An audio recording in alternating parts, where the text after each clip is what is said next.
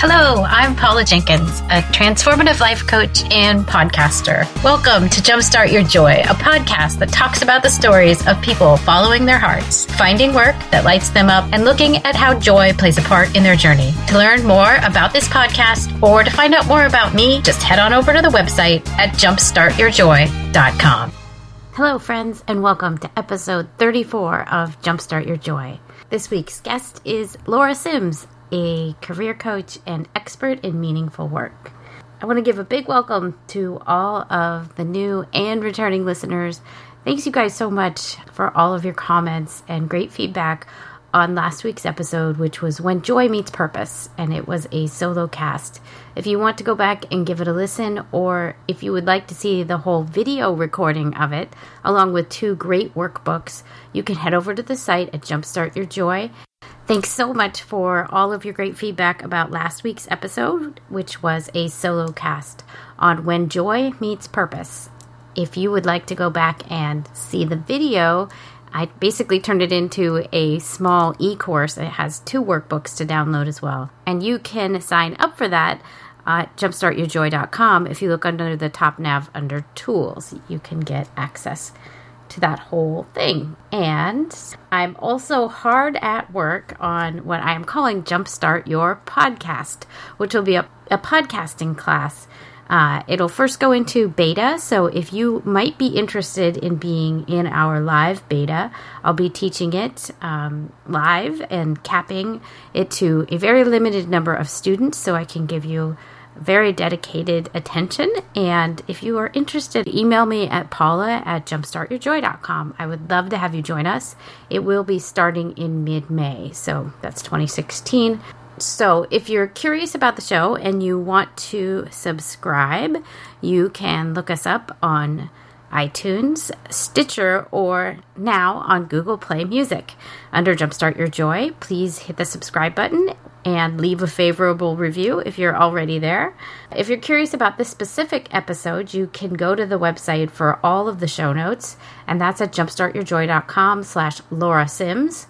And I will be linking up to all of the things that we talk about in this episode and also give you the timestamps on when we're talking about things if you want to follow along. I want to welcome Laura Sims to the program. She is a career coach and an expert in meaningful work.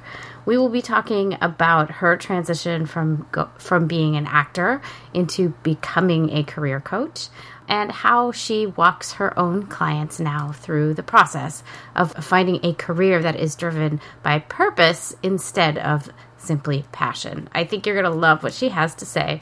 And so without further ado, here is Laura. Welcome to the show, Laura. Hi, thanks. I'm glad to be here. Yay! So glad to have you here. Would you like to tell us about what you loved most as a child? What were your early sparks of joy? Yeah, I was an animal nut as a kid. I just loved any kind of furry animal I could cuddle, really. So I grew up with lots of dogs and cats and an irresponsible number of kittens. But I had a pet raccoon growing up, which was really fun. And my dad was a real outdoorsman, and he would come home from adventures with a groundhog or an owl that we would keep for a few days and then return. So anything animal, nature, outdoors, I just loved. Okay, that's awesome. So how was the raccoon as a pet? Oh, she was wonderful. So we adopted her from this place in Tennessee called, appropriately enough, Raccoon Mountain. At the time, they were the only place in the state that was licensed to breed and raise raccoons. So we, adopted her when she was young and had to feed her from a preemie bottle. Oh. And we had to burp her. And she slept on a little heating pad. I mean, it was really like taking care of a young child when she was little. But she was really affectionate and just so smart and a very fun, high maintenance, but fun pet. That's awesome. Yeah, I grew up, my dad raised parrots. So we had like a garage full of parrots that were breeding. So we would raise the little ones just, from a spoon. And that's a different thing. It's neat for a kid to get to experience that kind of like bringing up of a critter. We got her when I was about 8 years old, and it was just neat to kind of be able to grow up with her and have that kind of playmate. That was very cool. Yeah. Thanks for entertaining the question about her.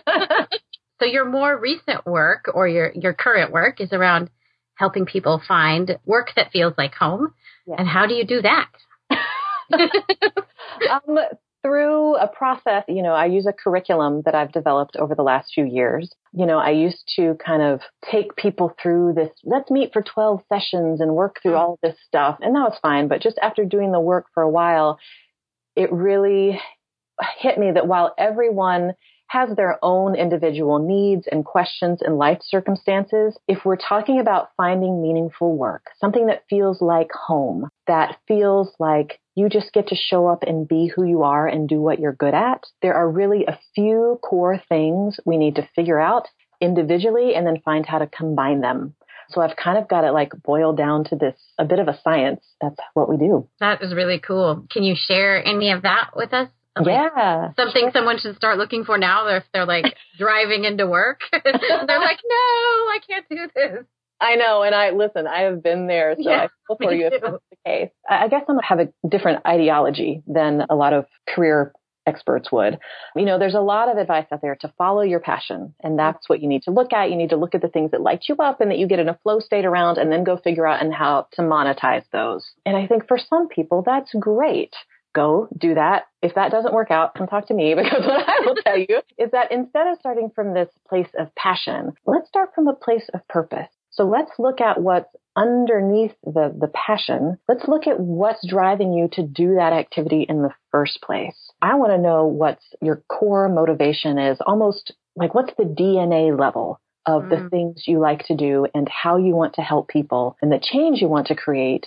And let's start there and use that as the foundation for your career. So if you're driving into work, gritting your teeth, crying on the inside, instead of daydreaming about your passions, start thinking about what really matters to me. Even not trying to relate it to some career, right? But just me as a person, what do I stand for? What do I believe in? What kind of change would I like to see in the world? And that is such a strong place to start. So that's what we do. And we've both been there, so it gets better. Yeah, it does.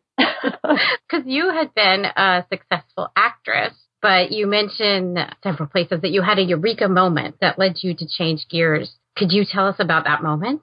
Yeah, so there is a moment, but I just want to say that it was more like a eureka glacier that took months to kind of span that distance and for me to really get it. I had a really hard time letting go of the career that I loved when I didn't love it anymore. It was just such a hard mental shift, an identity shift. It made no sense to me why I would stop doing this thing after all these years. So it was definitely a slow realization process. But there was a moment when I had been working on a TV show for the day and I just had this awesome day. Here I am, like I'm on set, I've been to wardrobe and they've done my hair and I've got my own trailer and I really hit it off with one of the series regulars on the show. And in between takes, we were talking about grad school and the art of acting and the business and all this stuff.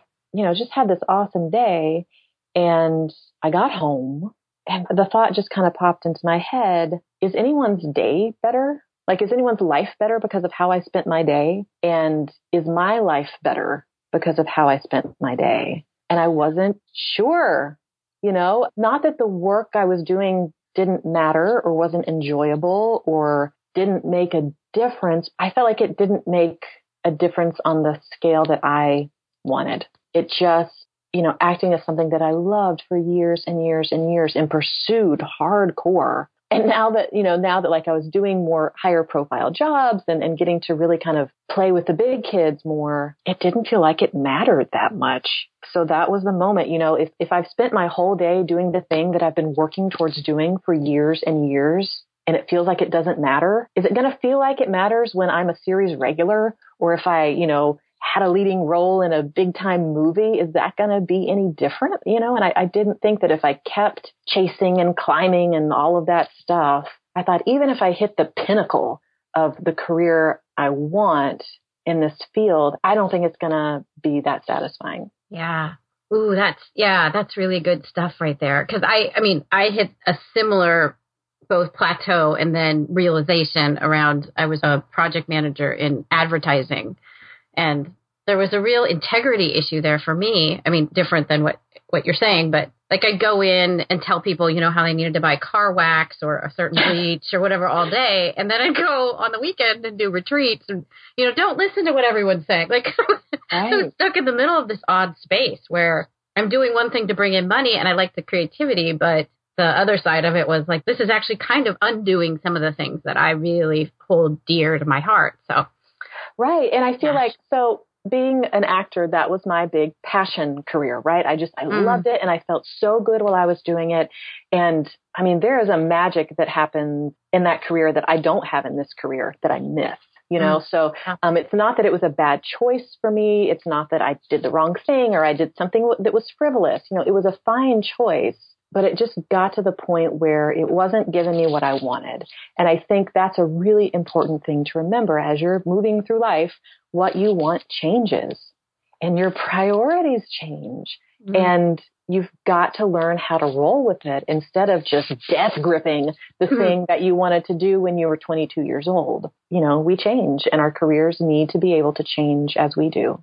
Yeah. And I think it's hard because what is it that lots of us our mothers or fathers work 30 years and get the gold watch or whatever that token was and feel really good about themselves, or at least that's what we saw. What do you think has changed? Or, I mean, is it society, or was it that maybe our mom or dad also was longing for something mid-career, but just said, this is the path and this is what I'm doing and I should be grateful?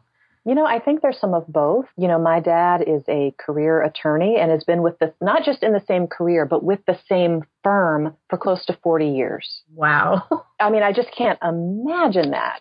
And this is something that I call the boomer blueprint.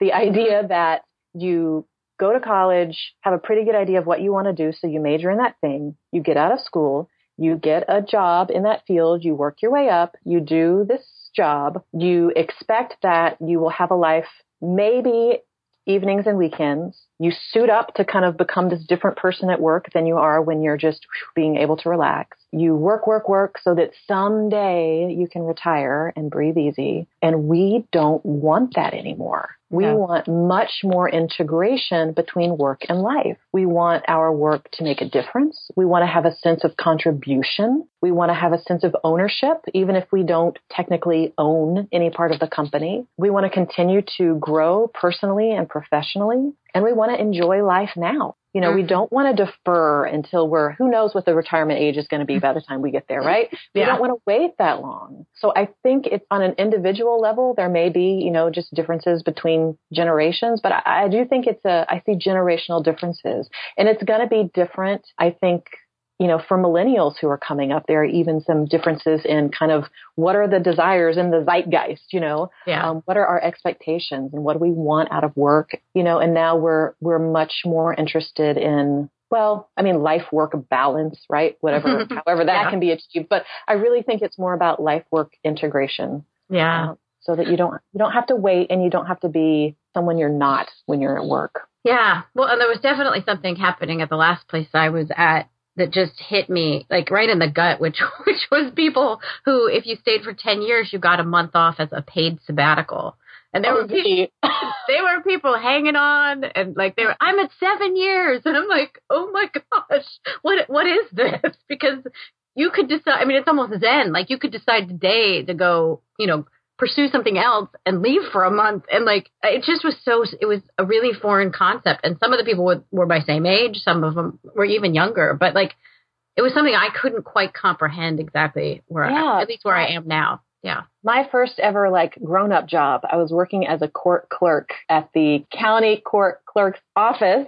Okay. My dad got me this job, and a lot of the women were lifers. They had been there for years and years and years. They were awesome at what they did, but they had been in this tiny office for years and years and years. And I remember talking to one of them one day, and she said something about, well, I'd love to do something different, but, the health insurance plan here is so good that I can't leave. And I just thought, here I am at 18. I'm like, I will never stay at a job because of health insurance.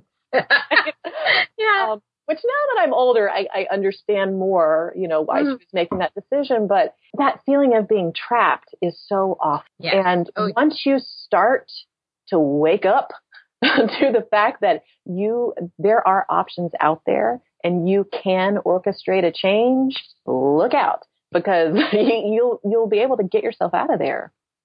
Right. Yeah. And then you just really never see it the same again. Right. Yeah. Well, and I know some of this probably ties in. Actually, it's probably a very nice segue. You talk, I know I've heard in some other interviews about like the stirring or the ache that someone might feel about, I think, probably understanding that they may want to leave more of a legacy. Is that what you would describe what we were just talking about? Is that awakening? Yeah, I think all of us have some little stirring or bubbling inside that knows that we're capable of doing something great. But maybe you don't even know what that is yet. You just think, I'm meant for more than what I'm doing now, which is filing the thing and stacking the copier paper and taking the order and convincing people to do something I don't believe in, right? And I think you're meant to do more than mindlessly go throughout your day. I think the hard part is when you have that urge to do something that feels important and valuable, but you don't know what that thing is.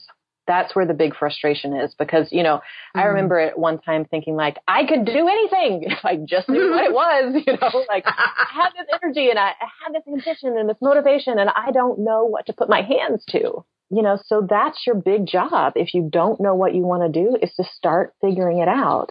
And for the record, I don't believe that there's a, capital T thing that you're supposed to do. So it's not about like going out and finding this cosmically destined thing that is your calling. Again, like be open to the fact that it's going to change as you change. So start where you are. What matters to you now? What's important to you now? What do you want to change now? And it doesn't have to be earth-shattering. It can be something really small and intimate. And maybe it doesn't make a big difference to a lot of people, but that's where you start and then you follow it. Yeah. Well, and I had asked another guest, she's a CEO of an ad agency, and maybe this would be an interesting one to ask you too. If somebody knows they want to stay in a corporate world, but they aren't really happy where they are, and so they're starting to interview, what would you suggest that they look for? Like, what would be the indicators, do you think, in a corporate gig that would be like, yeah, this is a good place for me? The first thing I would look for is values alignment. So knowing what your personal values are and looking to see if this is hard to determine sometimes, not if the company advertises those values, because everyone has a printed mission statement that says we value collaboration and unity and blah. But do they actually do that stuff? So what I would do in an interview, I would know the kind of values that matter to me in terms of me personally, what I want to be able to contribute, and also the kind of work environment that I want to be in. And I would ask questions that kind of dig at that without saying, what's your company culture like? And are you two-faced in the way that you advertise and practice your values? If collaboration is really important to me, I might ask something about how do different team members work together? Do you have a system in place for peer feedback or something like that, just to start to figure out, is this place, are we going to be speaking the same language here? Yeah, that's super valuable. Thank you. I was a job, not jumper, but I would move jobs regularly. And that was always hard because I think it partly was, there wasn't a match so much on like what I was doing and feeling that alignment with whatever it is that I'm supposed to do here on this planet. But also the culture would be different than what I had thought it would be. And so then it was really confusing and I had no reason to remain in a place. It's really hard to suss out the company culture before you're there because everyone is going to put their best foot forward and say, we do this, we value this here, So you kind of have to learn to read between the lines. And this is a big one. You have to trust your gut. Even if no one's ever going to come out and say, the boss is a real dickhead and hates women. Right? So, but if you get that vibe, women especially, what we'll do is we'll be like, no, that doesn't feel right, but I'm going to take the job anyway. No. Listen to that little part that's going, ooh, something smells bad here. Because even if you can't put your finger on it, you're probably right. And you will find out in no short time where the bad smell is coming from. Yes. Oh, yes. So well stated. Yeah. You have clients focus on purpose over passion. Mm-hmm. I mean, what's the draw currently? I think there's a lot of that, follow your bliss, go with, where do people kind of get stuck in that? And how can they, if they've been trying to follow their passion, but it doesn't seem like they're coming close to what it is that they should be doing, how do you get them to shift into purpose? So, all right, let's talk about the difference between passion and purpose and how they show up. Yeah. So I'm going to follow my passion. So what that usually means is there's an activity or a subject matter that I'm just in love with. And that's legit. I'm never trying to say that passion doesn't count. It does, but just we have to put it in its proper place. So I love this thing. I'm going to do it. I feel good when I do it. I feel alive. I feel energized. Passion is about your enjoyment of and relationship with the activity that you're doing. So if we're going to think about that contrary to purpose, purpose is not necessarily linked to one activity. It's about the connection and relationship to someone else. So let's take a musician for an example. If you've got a musician who is doing their work based on passion, they love to be in the studio alone. They get lost in this state of flow. They don't care if anyone ever hears their music because they just feel so filled up and alive when they play. A musician who is purpose-driven is still going to love their instrument and the music, but there's going to be a reason outside themselves that they think the music is important. Are they playing music because they want people to get out of a cubicle and have a human experience on the weekends? Maybe they're playing music because they think it's healing. Maybe they're playing music because they think people need more fun in their lives, and this is their way to help people do that. The musician who's over here playing just for passion, I feel like it's easier for that to fizzle and it's harder for that to monetize, because here you are in a room by yourself enjoying your thing, and how it makes money, how it serves someone else is totally an afterthought and is often an inconvenience. This is where you hear frustrated artists say things like, I hate money. I wish I could just do this, and I hate that I have to go on Etsy, or I'm not getting enough sales, or I'm not, right? If it's coming from a place of purpose, from the conception, it's about, how can I do this thing in a way that's going to touch someone else? How can this thing that I'm doing that I love so much contribute and be of service? So that's where we start to bridge that gap. You can do the same activity, possibly, but we've got to look at it through a lens of how it connects and contributes. Yeah, and that's really deep, because I think most people, what is it, that probably even through school, we are taught like there is a path, and it's probably love what you do and do what you love kind of messaging then comes in. And so we think we can monetize everything when some things should be just left as rejuvenating things that we do for ourselves. Right. And you can monetize your business. Go do that. Have fun. When it's not fun, when it's not paying the bills, when you start to resent that you have to play music on the weekends, what is the point anymore? Right. Yeah. There's no follow your passion to what? Like frustration and debt, Yeah. But if we're swinging back over towards purpose, one thing that I have my clients do, and this is because of how we're taught in school, we learn by subject matter. So, what people automatically want is like, what's my job title going to be? So they start looking at job titles and then trying to work backwards from there. I don't have my clients look at job titles for 3 months, because it's less about the activity and the name you put to the activity. And it's more about, again, it's that DNA of, why do you want to do this? What is it that you're doing, and what's the environment you want to do it in? We can name it later. Like, that's putting a logo on the brand. Like, we got to know what the substance is first. Yeah. Yeah, that's amazing, because I'm sure there's some people too that get stuck on just the ones that come to mind are like what I was, like project manager. Like, that sounds, in my head, that sounds cool. And I was good at it. But then, if I looked at the core of what I love to do about it, well, that's probably closer to coaching and some of the other stuff that I'm doing now. But because it was really more about, like, I really want to connect people and their ideas and create something out of it. So maybe that's not project management. But or it can be called that, under that situation. So there's an exercise I have on my blog that I think listeners might like. Awesome. So when I was kind of figuring out all this on my own, just writing and trying to figure it out and crying and writing, I kind of had this moment where I was like, because what I was trying to do after I was done with acting is still follow my passions, but I was trying out different passions, and it just was not working out. And one day I just had this thought, what if it's less about what I do, passion, activity, and more about why I do it? Purpose, intention. So I sat down and I wrote down the things that I really love to do. And then I started looking at, like you were talking about with project management, what is it about this thing that I really like? If the title is actor, what is it about being an actor? If the title is teacher, what is it about that? Looking at what those things under the surface were and then seeing what they had in common. That was fascinating because then I'm not tied to looking at job titles.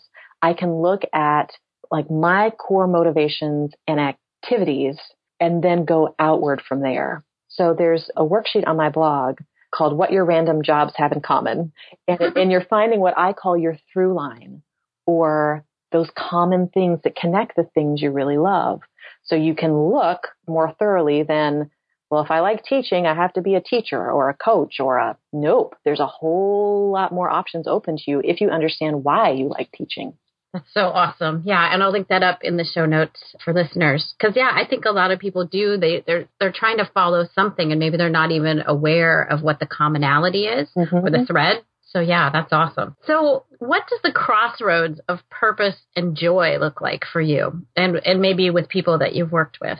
Something that I caution clients against is getting stuck in what I call Mother Teresa mode. And that is that you think that in order to do something meaningful, you've got to be, wiping the runny noses of starving children and teaching adults how to read. And, you have to do something nonprofit and do-gooder in order to do meaningful work. And it's just not the case. That work is needed. I mean, we need people to do those things. But what makes work meaningful is about your personal relationship to the work. So for me, I don't know, being a kindergarten teacher would not be meaningful work. It's important, but it's not something that I connect with. So when we're talking about purpose and joy, we're looking for something that you just have a deep, undeniable connection with. And another important distinction, I think, this is something that a client of mine said years ago and I've never forgotten. She said, I love being of service. I don't like feeling like a servant. So you really want to be mindful of whatever you're doing, you've got to be getting something out of it. It can't just be, here I go again, doing this work in the world that everyone benefits from, but makes me miserable or doesn't pay me or whatever. You want it to be a reciprocal relationship so that you're enjoying and getting a lot out of whatever you're doing while it's also helping someone else. That was good. I wrote that one down. Yeah. That's a wise client right there. Yes. Well, and to identify it too, that there is a difference. Yeah. And I guess also just challenging the idea that sometimes even though you're being of service in something that, I don't know, I guess where I'm coming from with this is I went to divinity school and there were a lot of people that, would say, well, you're not going to make any money doing anything religious, right? Like that there's somehow that. But I would encourage people to challenge that in themselves if they've been told that there's something that they have felt like it was their purpose. Like there probably is a way to monetize. There probably is. But something that I have my clients do all the time is they're like, well, I want to do this, but you can't do that. And I said, go out and find 3 people that are doing it. Come back and show me their business model. Tell me who they're helping, what they're selling, like the actual products or services. Tell me like the transformational aspect of what they're doing. Like, I'm a diet coach. So what I'm helping people do is shed weight and embrace their life. But what I'm selling is protein powder and cookbooks. No one has ever come back and said, I can't find an example. Somebody is probably out there doing something really similar, if not almost exactly what you want to do. So what do you think would surprise people about your current work? How much time I spend not doing the work. Yeah. I love working with my clients and I wish I did more of that. I spend an incredible amount of time on marketing and admin. Yeah. Well, and that's kind of interesting to me too, because if the tables were turned and somebody asked the podcaster that, like there's a lot of admin and you probably wouldn't think about it. So I think is this worth kind of talking about? If you're looking at a career, there are those pieces that are admin related, especially if you're kind of out on your own. Yeah. It's just, everything. If I'm going to be on Pinterest, if I'm going to write a blog, if I'm going to send a newsletter, if I'm going to be on a podcast, if I'm going to, be talking with the people in my Facebook group, if I'm going to be, if I need to update my website, tech issues, going to switch my domain name from one thing to the other. Those are the worst weeks, you're like, I'm going to do this quick thing. And then 5 hours later, there it goes. There went my day. So there's a lot of that stuff. But the plus side is I feel like it gives me such nice variety in my work day and my work week. You know, I get to write, I get to speak, I get to do a little bit of design work. I get to do some mindless tasks so that I'm not on all the time. You know, so I think that's a big shock and disappointment for a lot of people who decide to start their own business is how much time it takes to do the maintenance stuff. But I try to, you know, like remember jobs that I've hated and think, how much would that, Laura, have loved to sit down and write a blog post? Yeah, you know, that's a really good way I think, to frame it. You know, it's easy to take for granted. Like, actually, Laura, what you're doing is making a graphic for Pinterest. Like, it's fun. It is fun. Get another cup of coffee and sit down and play, you know. Yeah, even in the moments when the tech issues come up, like, yeah, sometimes you got to get up and just take a walk outside or whatever. Right. But at least for me, it's like, ooh, this is a puzzle. Right. I wouldn't have got to do this, or I would have gotten to do this, you know, sitting at the credit union. Like, you're about to release or relaunch your career homecoming. And so would you like to tell us a little bit about what you tackle in that course? And like, who would you say would be the perfect person to show up to take the class? Right. Okay. So Your Career Homecoming is my career change program. It's a group coaching program, which I think is just essential because at least for me, when I was going through my own career crisis, I just isolated and didn't feel like I had anyone to talk to. So being part of this community of people who are going through the same thing, I think is just invaluable. So we've got a curriculum and it's chunked up into 6 modules. The first thing we're going to do is set a really strong foundation so you get over a lot of your career baggage. We make sure that you're not going to try to do the boomer blueprint and all that kind of stuff. Get your mindset in the right place. And then we dive into the meat of the program, which is we're looking at the 3 core things you need to figure out in order to have a meaningful career. And that is the why, the what, and the how of your career. So if we're talking about why, we're talking about all these big ideas you and I have been talking about: purpose, legacy, contribution, service, impact. All those big questions that are really hard to answer. That's where we start. Because I think if you want to have a meaningful career, you've got to start with what's meaningful. So we dig into all that stuff. And then we're going to look at what? These are your abilities, the things you're able to do, your skills, your strengths, all that stuff.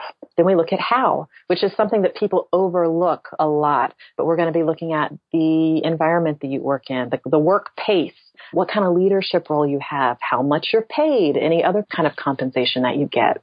And once we've really fleshed out those 3 areas, the why, the what, and the how, then we're going to start combining them together and seeing how the different elements that are important to you can come up with some contender careers, is what I call them. Then once we've got your contenders, because you've looked at the why, the what, and the how that are important to you, you're able to evaluate each contender based on a personalized set of criteria. So this is not like, oh, I hate those BuzzFeed articles that are like, the top 20 satisfying careers are totally useless because it's about what makes a difference to you. So you're able to look at that with all of your personal criteria. So once you've done that, then it's part 5 is about how do I make a decision? You know, sometimes one of those contenders really pops out and someone's like, this is it. This is what I'm going to do. And sometimes you look at that list and there are 2, 3, or 4 that look really good. So I walk you through a process of how to make a decision between them. And then at the end, we get you started. There's a bonus called the Quit Kit, and it's all about how you take those practical steps and make that transition from where you are now to the homecoming career, the ideal. And it's a practical, gradual process. And God, it's so exciting. It's so exciting to get to the end. I just had a round of Your Career Homecoming wrap a couple of weeks ago. And man, those ladies are fired up and it's awesome. So who is this for? Who's the perfect, person to do this? If you've felt that stirring, if you know you want to do something more, that you're capable of more, but you don't know what that is, this is a really in-depth process and a way to find that out. The people who do this are usually, curious about personal development and they like reading and writing about all that kind of stuff. And most of my people have a real strong work ethic. Like they're not afraid to do the work. They just need to know what work to do. So that's, one great thing about the program is it's just all laid out. Like you show up and do the work and I will take care of everything else. It was helpful in my own path to kind of have that, the guidance and some of the pragmatics of like, here's what to do. I mean, because that's obviously project manager is in there somewhere. And yeah, I like to know, and not just because I want to check the box, but I don't know or I didn't know how to do it. So help, please. Yeah, that's exciting. That's very cool. Yeah. And I was looking, or I noticed that you have some pretty amazing guest faculty, interestingly, many or some of whom have been on or will be on the show. So, wow. The guest faculty are amazing. Yeah. And I learned so much interviewing them because each of them, I'll pick a topic that we, cover in Your Career Homecoming, but then have them really deep dive on something that's within their specialty. So you just get another perspective and a little more in depth on a topic. I love their interviews. Yes. Yeah. I saw, both Michelle Ward, who is our common thread. Yay. She gets so many shout outs on this podcast. Most people are like, yay, love her. But also Chris Guillebeau, who is, how did you structure it? So it sounds like it's by the modules and then you ask them to give a little bit more of you said a deep dive, but like, how did you figure out how to make the course? I guess like the background of that. Yeah. So the course developed over the span of a couple years. I was working with clients and I was like, things are good. People are getting good results, but I feel like it could be so much better.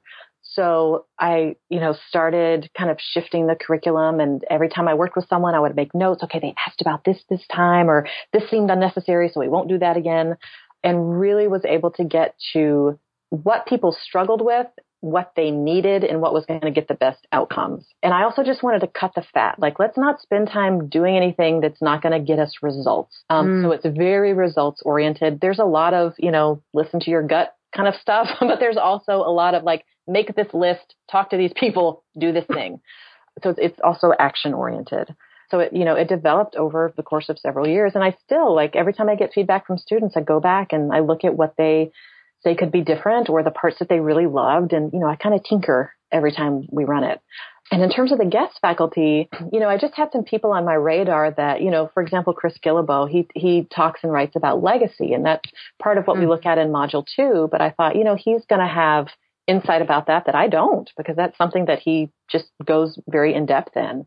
So I just kind of sought out some people that I knew had something more to say about a topic we were already looking into. So we've got Tara Moore, Susanna Conway, Tiffany Hahn, just a lot of great voices. And is it a live taught? Do you lead conference calls or? Yes. Awesome. Each module, I give us 2 weeks to cover it just because it is a lot of material and I don't want people to have to stop their lives to like do their homework.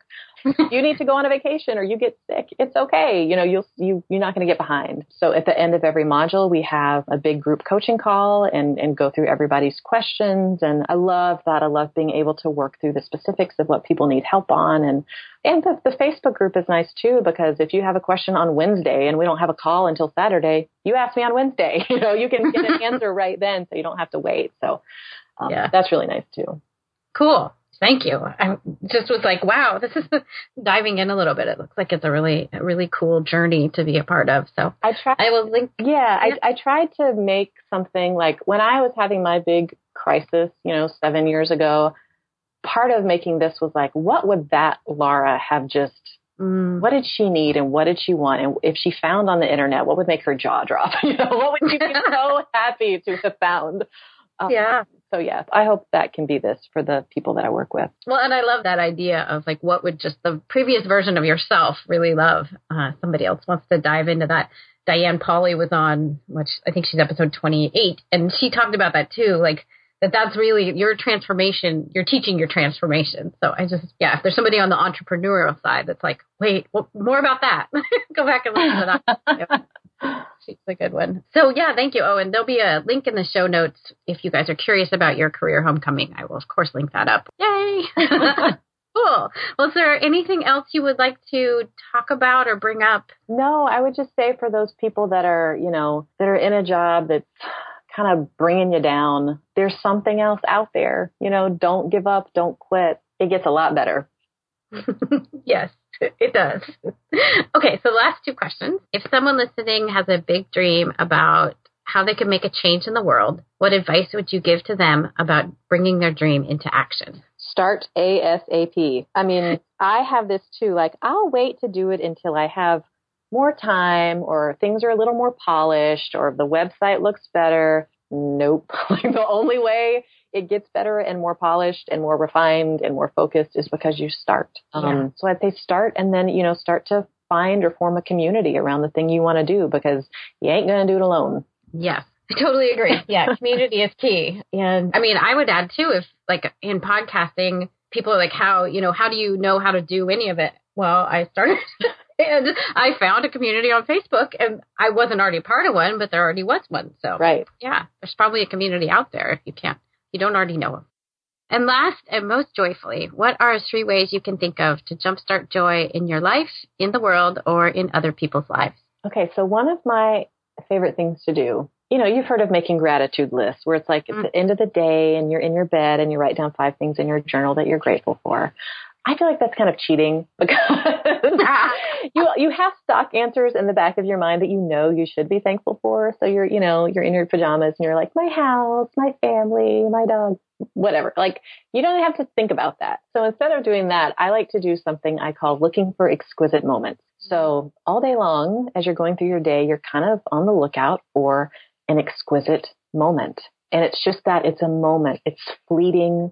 It's not something you can go back and recreate, and it's not something you're going to see and be thankful about tomorrow. And it's just a moment. So it's not an event. So it's not like, oh, my exquisite moment was when rocking my kid to sleep at night. Like that's not a moment. The moment might be like when I can feel her arms relax and I know she's falling asleep. Or instead of being like, oh, my exquisite moment was like the birthday party my coworkers threw. It's the exquisite moment was when Sharon came around the corner and I could see there were lit candles on a cake. That's the moment. So just finding one of those a day, the cool thing is you'll be on the lookout all day long. And for me, it just makes me so much more present and aware and appreciative of the little things. So that's one of my joy practices. 2, share chocolate with a friend because chocolate. 3, okay, if we go back to the first question, I would say play with a furry animal. Or at least watch one on YouTube because they're just so joyful and happy. And there's nothing like you just don't get that from a human. Mm-hmm. My favorite is watching baby otters. Yes. Otters are especially joyful. They are. Yeah, they really are. Oh, Laura, thank you so much for being on the show. It's just been a real joy to get to speak with you. Oh, thank you. I've had a lot of fun. Thank you so much, Laura, for being on the show. It was so great getting to speak with you. And if you are interested in finding out more about your career homecoming or want to get the link over to what your random jobs have in common, just head over to the website and check out the show notes. It's at jumpstartyourjoy.com/Laura Sims. You will see at the bottom of the show notes there are a set of links called resources, and that's where I will link up to all of those for you. Also, since it's the end of April, I'm super excited to make the announcement about who will be on the show this next month for May. Coming up next week, I have an interview with Lexi Koch. She is an intuitive coach, and she and I met in the Courageous Living Coach Certification Program last year. She's a dear friend, and I'm super excited that we got to catch up about our own coaching practices and where we both are at this point a year later. So that's next week. After that, on deck is Holly Becker of the blog Decorate. She has several books out, all decorating and just beautiful stuff to get to dive into. So I'm so excited to get to speak with her and share that with you. The following week, I have an interview with Mai Carl, and she is an illustrator and an author. And I have a feeling it is going to be one heck of a fun interview. She and I are both a part of this year's Multi-Passionate Must-Haves bundle, which gets put out by Michelle Ward and Emily Wapnick. It really is an awesome bundle of products, all available for download. So it's a super specialized group of folks that are curated by Emily and Michelle. And in years past, the bundle has been worth around $1,200, and you can snatch that up for just $97 if you follow along and buy it between May 17th and 19th this year. So it's just a 3-day sale, and I've bought it every year that it's been available, and it's totally worth it. You can spend the whole year digging into it. So Mai and I will talk about being multi-passionate / scanner / Renaissance souls in our episode. I also have a very special, probably kind of a mini episode with Michelle Ward herself. She was also on earlier this season. It'll be great to catch up with her again. And there may be a couple more this coming month. Those are the ones that I know of for sure. I've got a couple awesome people that I'm just figuring out times to speak with them. So you guys are in for a treat in May. So thank you so much, as always, for being an amazing audience, and all of your loving comments and feedback it always touches my heart. Thank you so much. I hope you'll come back next week when I get to talk to Lexi. And until then, I hope that your days are filled with so much joy.